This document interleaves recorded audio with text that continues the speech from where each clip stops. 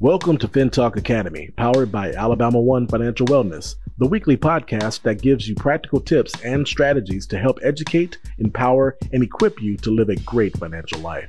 Let's talk real-world situations and real-world solutions with your host, Cecilia Waits.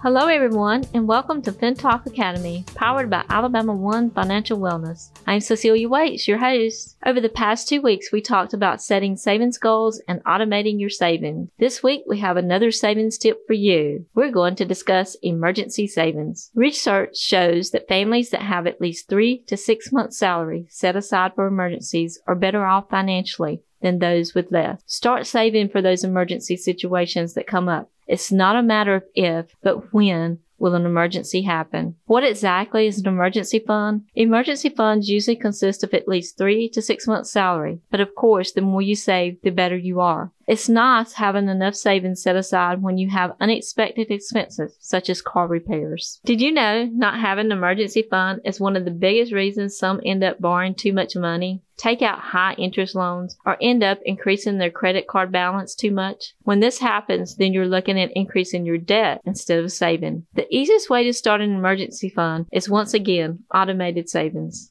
Start small and increase your savings over time. When we say start small, start with just a small amount and watch your money grow. Once you start saving, you'll find ways to save more. The Alabama One Financial Wellness team is here to help you. We can help you set that goal and help you set up the savings account you need. Check out our special savings account. It's perfect for saving for emergencies and a great way to put money away as you work toward your savings goals. So thank you for listening, and join us next week for more FinTalk. Thanks for joining us for this session of FinTalk Academy. Be sure to rate, review, and subscribe to the show, and visit alabamaone.org/FinTalk for more financial resources. Until next time, take care, and we'll talk again next week.